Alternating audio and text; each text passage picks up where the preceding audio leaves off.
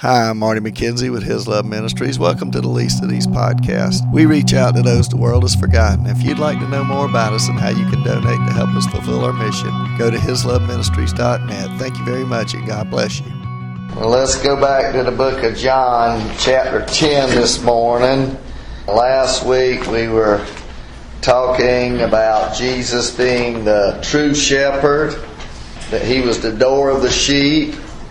And He's the door that leads you out of the false teaching and out of the sin and out of the old ways of living.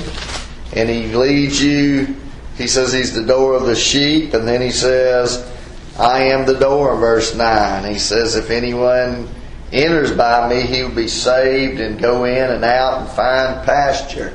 In other words, He says that we will be saved eternally. He's talking about eternal life. He's talking about salvation is what He's talking about. The door to salvation. Back in John chapter 10, just to kind of catch you back up, we're in John chapter 10. We've been talking about how back in chapter 8, Jesus said He was the light of the world. And when He said He was the light of the world, the very next thing He does is He proves it by opening the man's eyes in chapter 9. And He gives him not only physical light, he can see physical light, but he can also see spiritually. Remember the song says, I saw the light, and I'm not going to try to sing it for you, but I saw the light, I saw the light. That's all I can remember. But they're talking about being saved and trusting Jesus Christ as your Lord and Savior. And so He gives them light, because Jesus said back in John chapter 1, or John said about Jesus, that He was the life of the world, and in Him was light, and in Him there's no darkness. Jesus created everything. He created new eyes for this man, and then they proceed to kick this man out of the synagogue because he's saying that Jesus is God, and they kick him out. Jesus then proceeds to prove that He's the good shepherd.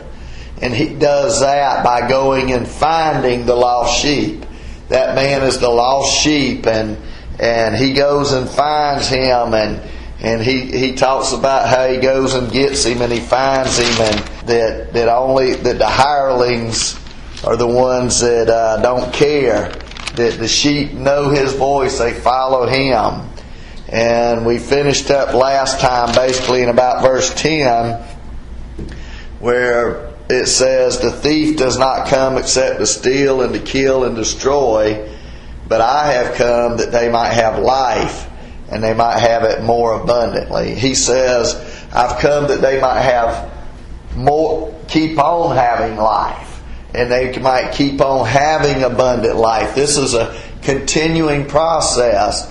That He wants us, that we're going to have eternal life, but we're going to have abundant life. We're going to have the real life, the joyful life, the full life that God wants us to have. Do you understand that? So many times as Christians, we live like we're in spiritual poverty. I tell folks sometimes, some people get saved and they trust the Lord, or they hear the Word of God, and then they go back out and live in the junk of the world, and they don't live for God. And I tell them it's sort of like having $1 million in your bank account. You might need $10 million today, the way the economy is, but you have $1 million or $10 million in your bank account, and you go out and you're eating out of the trash cans. You know, and a lot of times we as Christians, we have all the promises that God has given us. We have every spiritual blessing in the heavenly places. And yes, we still have problems. Yes, we still go through trouble. Yes, we still go through things in this life. But Jesus said that we don't have to let those problems, those troubles drag us down and make us, wearisome and troubled and just totally destroyed. And like I said this week, I probably, if I hadn't had the Lord, I don't know what I'd have been doing. I'd have been going crazy.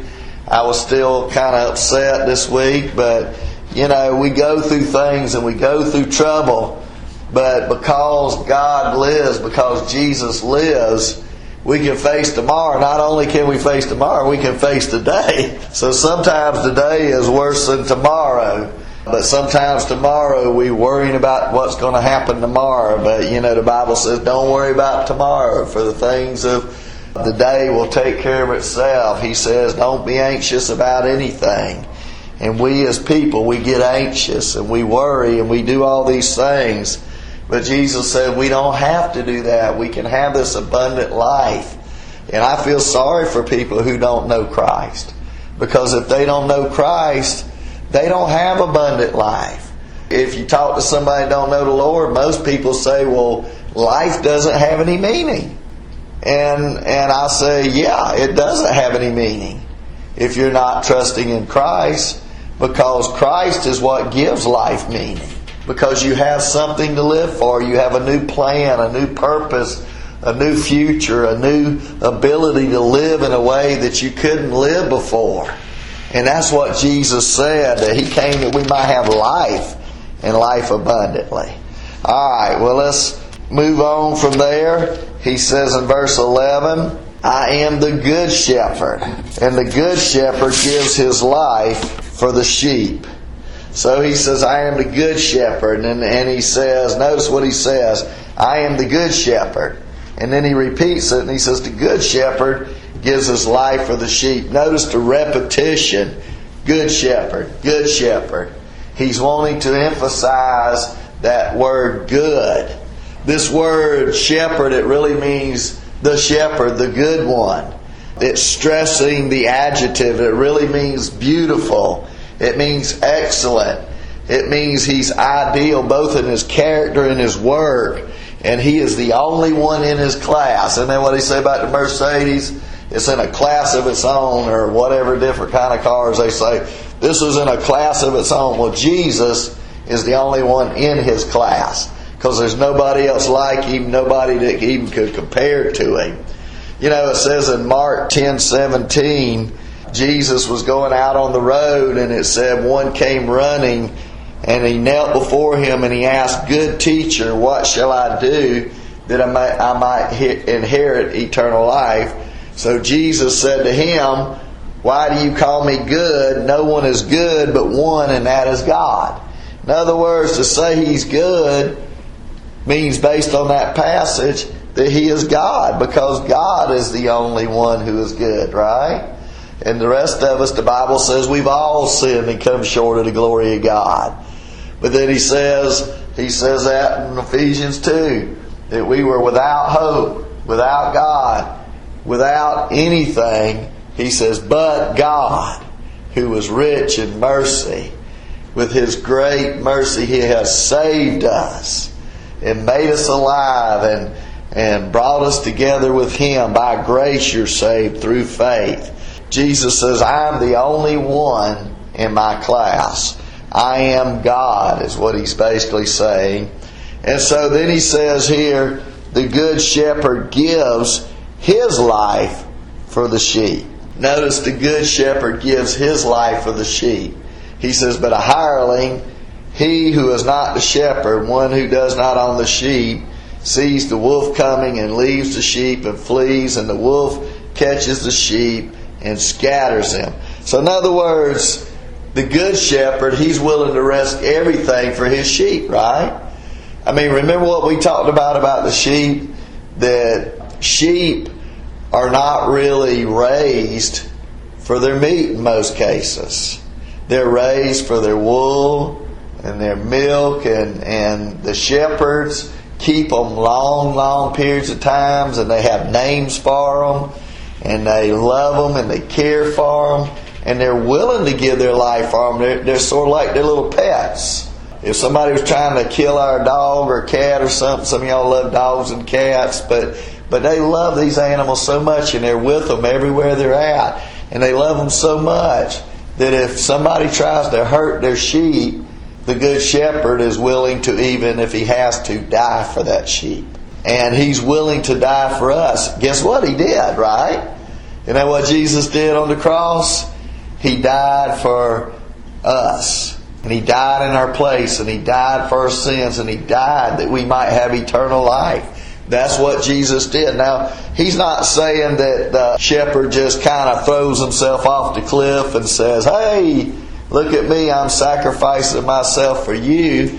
But what he's saying is the shepherd is going to do everything he can to protect his sheep because he loves them so much. But if he has to, he will give his life. And that word he gives for the sheep, it could mean actually instead of the sheep. What happened in the Old Testament? Y'all remember all the sacrifices? What did they do? They killed sheep, right? And when Jesus came in John chapter 1 verse 29, John the Baptist said, behold, the Lamb of God that takes away the sin of the world. And so all those Old Testament lambs, all those Old Testament sheep that died, they were sacrificed for our sins. And the sheep died for man. But now Jesus says, I am the Lamb of God, and I die for the sheep. I am the one who dies instead of the sheep, and I sacrifice myself. He loves us so much. So there's 4 ministries of the shepherd. First, the good shepherd gives up his life for the sheep. Notice, he gives up not just his life. This word in the English we miss so much when we read our Bibles. But when he says the good shepherd gives his life for the sheep, that word is not the word where we get zoe or bios, where we talk about our physical life. But it's the word suke, which means the soul. And what did Jesus do on the cross? He was separated from the Father, right? And He paid for our sins. He took our hell when He was on that cross. When He said, my God, why have you forsaken me? Literally, He was taking hell for everyone who would ever believe on the Lord Jesus Christ. And He died for our sins. That's what He did. And for those who believe in Him and trust in Him, that death is effectual. Not everybody trusts in Christ, but He died for everybody, right? But those that believe and trust in Him, one day they go to heaven, because when Jesus was on that cross, He took your hell. He took my hell. He took everybody's hell that has ever lived, will ever live, and has ever lived. And He did it all in that 3 hours. Like I said before, when it got dark for that 3 hours, Jesus has always said He was the light of the world. I believe when it got dark, the light of the world went out for 3 hours, because during that 3 hours, He was paying for our sins. He was taking our hell. Infinite God, in a finite period of time, took a punishment that if we went to hell, will take forever for us to pay our sins. So He gives His life instead of the sheep. He gave His entire being. He felt the pain of hell, the curse of sin, the hate of men. The second thing we want to see is, in the Old Testament, the sheep died for the shepherd, but here the shepherd dies for the sheep. But then he says here in verse 12, but a hireling who is not the shepherd, one who does not own the sheep, sees the wolf coming and leaves the sheep and flees, and the wolf catches the sheep and scatters them. The hireling flees because he is a hireling and does not care about the sheep. See, a lot of times people get hired to do jobs, and guess what? They don't really do the job like they ought to, right? Because why? They say, they don't pay me enough to do this, right?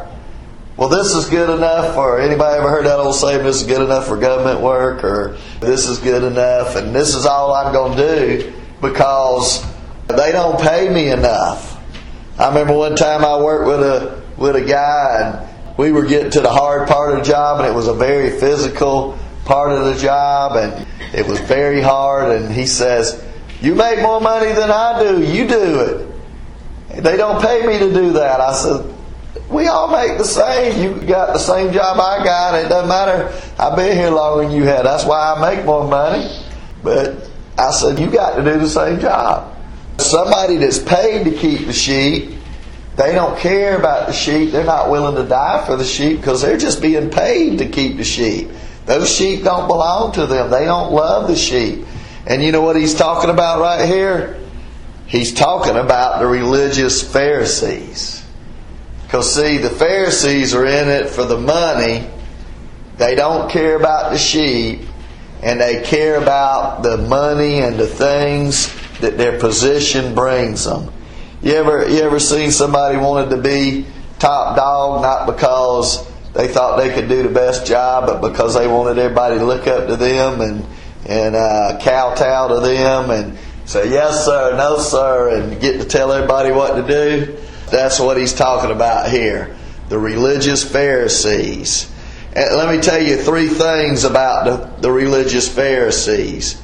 Number 1, they are in it for dishonest gain. Titus 1:10 says for there are many insubordinate, both idle talkers and deceivers, especially those of the circumcision whose mouths must be stopped, who subvert whole households, teaching things which they ought not to, for the sake of dishonest gain.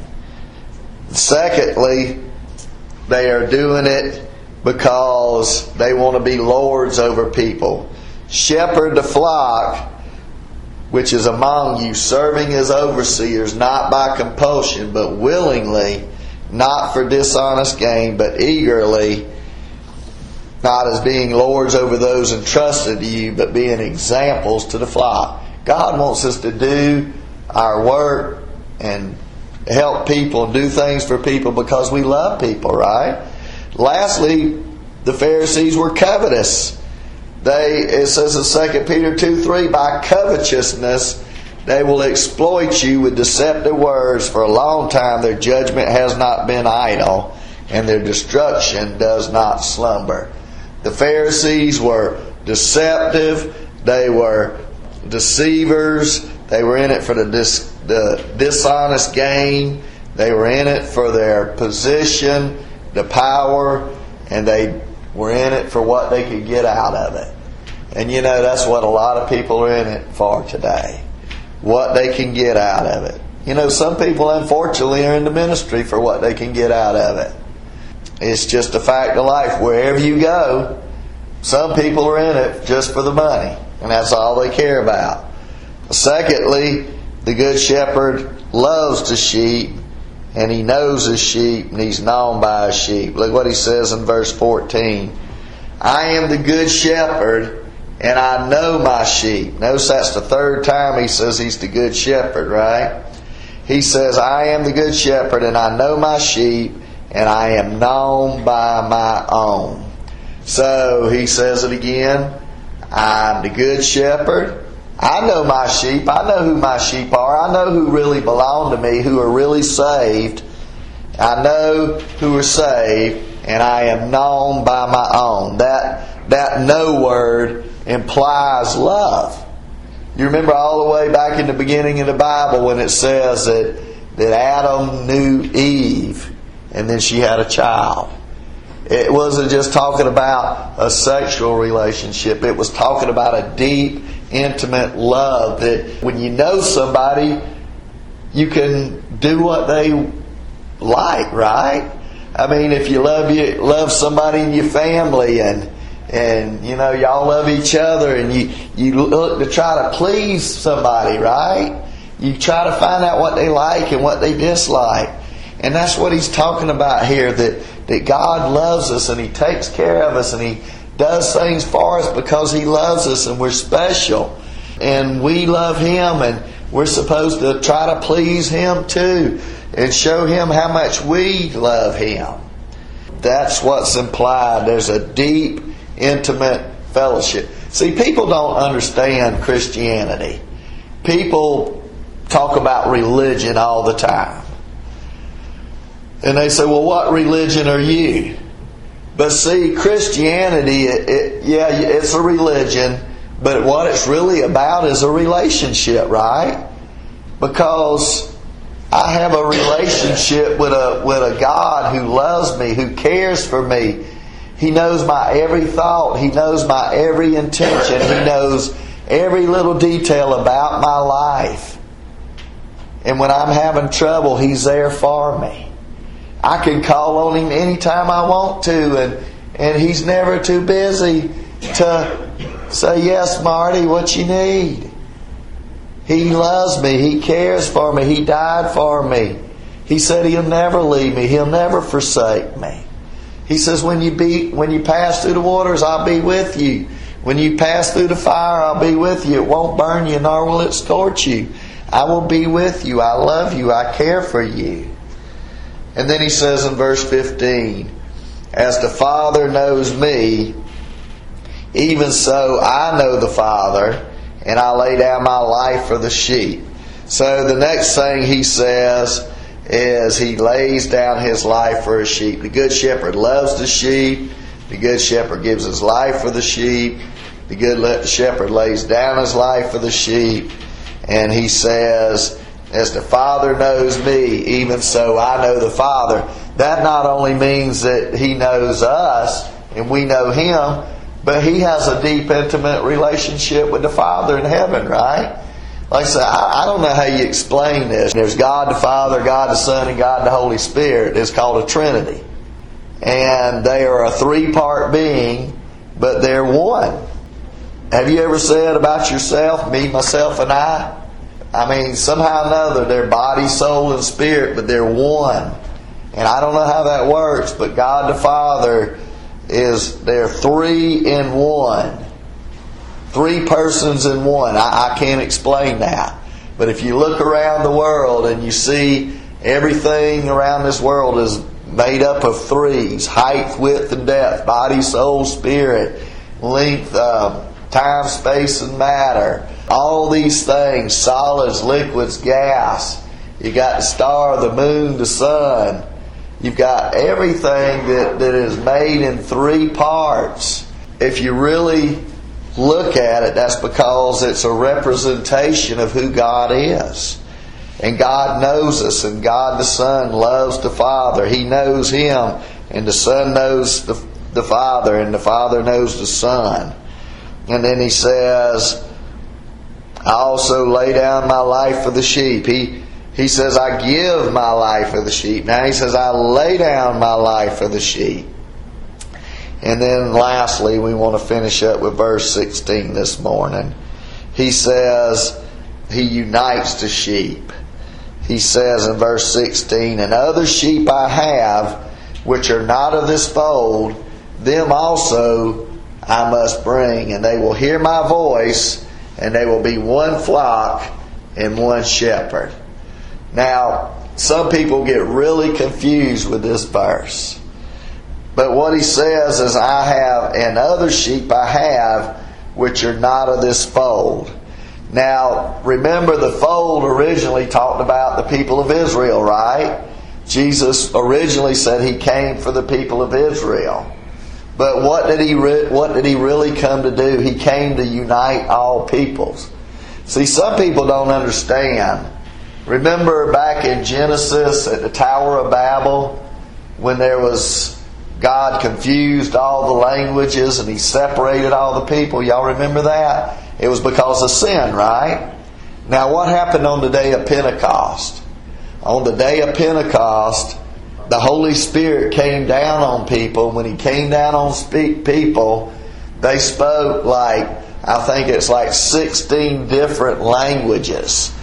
What people call tongues today. But when they spoke in tongues, it wouldn't that's all, folks, like some people say. But it was really languages.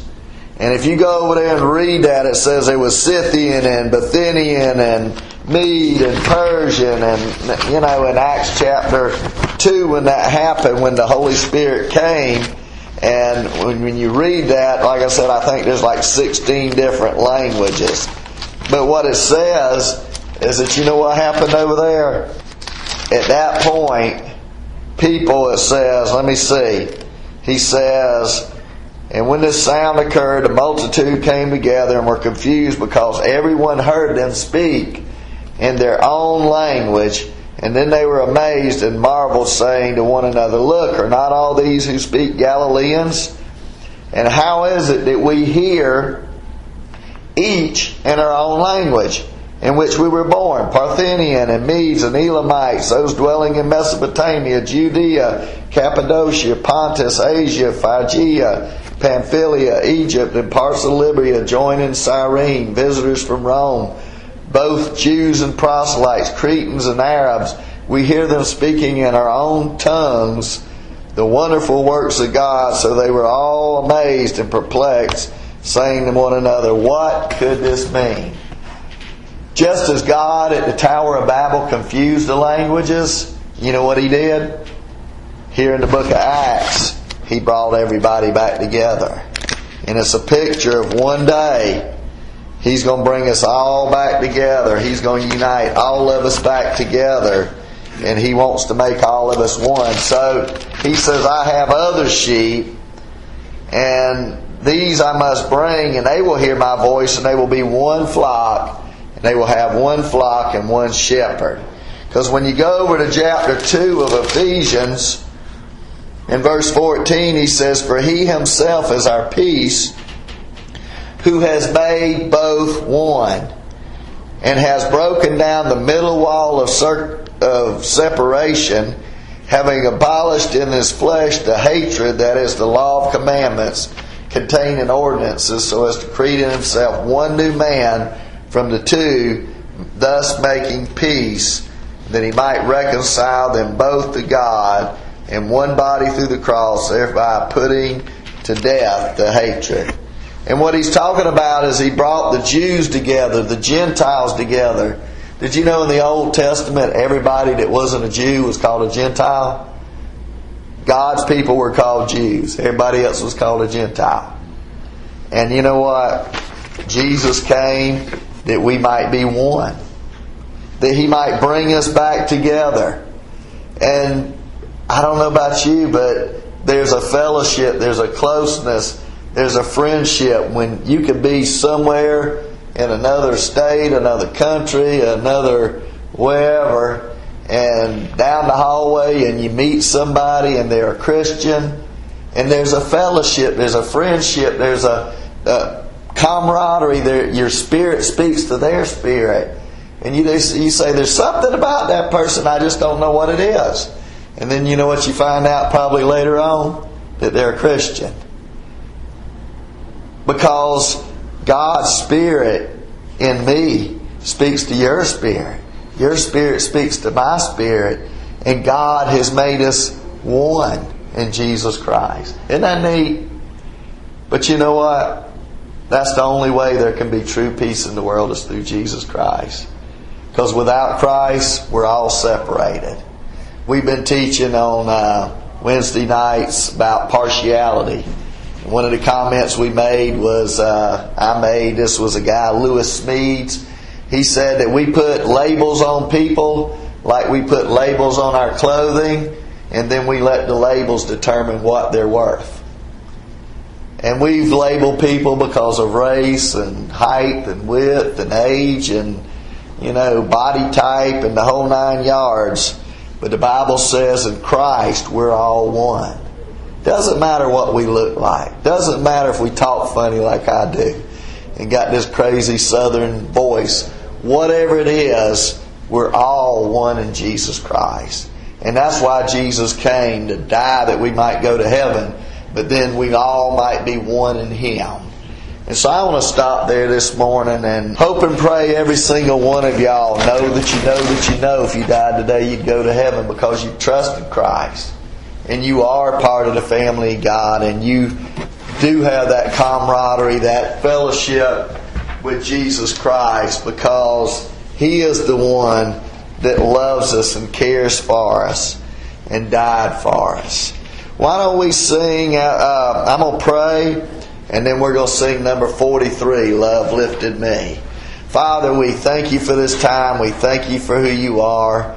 And we thank You that in spite of our differences of how we look and everything else, Lord, we are all one. We came from one blood, Adam, You have united us again through Jesus Christ after sin separated man.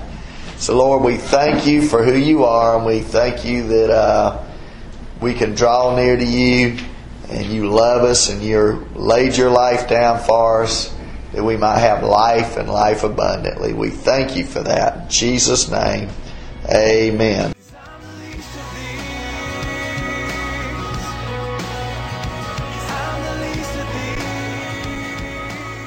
Hi, I'm Marty McKenzie with His Love Ministries. Please help us reach out to those the world has forgotten. Everyone we minister to is locked up in some way, shape, or form. Those in the nursing home facilities are locked up in bodies that do not work, in a wheelchair and a bed. We minister to children and youth who are locked up because of behavioral problems. Some have told us we want to have a real family because their parents have lost or given up custody of them. Other kids are locked up because they've committed crimes. We also minister to those locked up at the jails and the prisons, to those locked up in addictions to drugs, alcohol, depression, and suicidal thoughts, to those locked up in a variety of other things that keep them from becoming who Jesus wants them to be. He came to give us abundant life, joy, and set us free, and these people that we minister to are not free. Our desire is to show them, whatever their background, no matter what they've done, to see how much God loves them. We seek to help them receive forgiveness and freedom from their sin in Jesus Christ. We minister in the local area, Savannah, Georgia, and surrounding Effingham and Chatham area. We have recently expanded our ministry to the Lexington, Columbia, South Carolina area. We do over 2,000 services every year. We hope and pray that you will support us in some way so we can continue our mission. Go to hisloveministries.net and click on the Donate Now button, or send it via regular mail to Post Office Box 1881, Lexington, South Carolina 29071. We hope and pray that you will do that. Thank you, and God bless you. And you shall know the truth, and the truth shall set you free. John 8:32.